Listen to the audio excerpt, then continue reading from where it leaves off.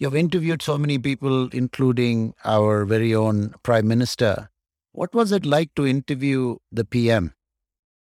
It was, if I may use the word, once in a lifetime opportunity, not because he's a PM, but the whole atmosphere around it, meeting him in the Prime Minister's office, going to his room, shaking hands with him, getting photo clicked, the paraphernalia. But more importantly, just meeting the man and being in his company for 45, 50 minutes and sitting across the table with him one on one.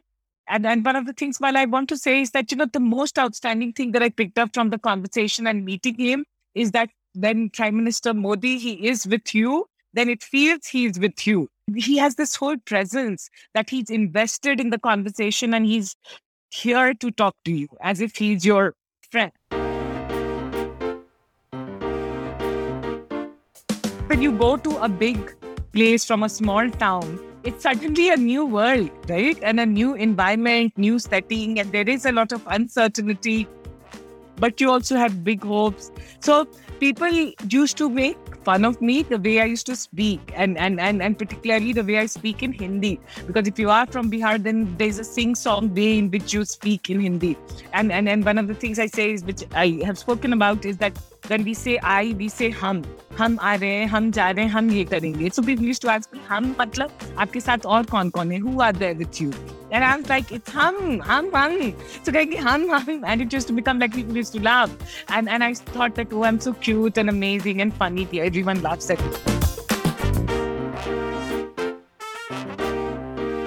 There was a phase when I was getting very affected after I raised money first round, in 2015 and all that. I was getting extremely affected and getting very emotional and insecure and weird. And that's okay. Today, I think I am where I am because I went through that phase of feeling very bad about the world and everything. And I said that, hey, what is happening to me?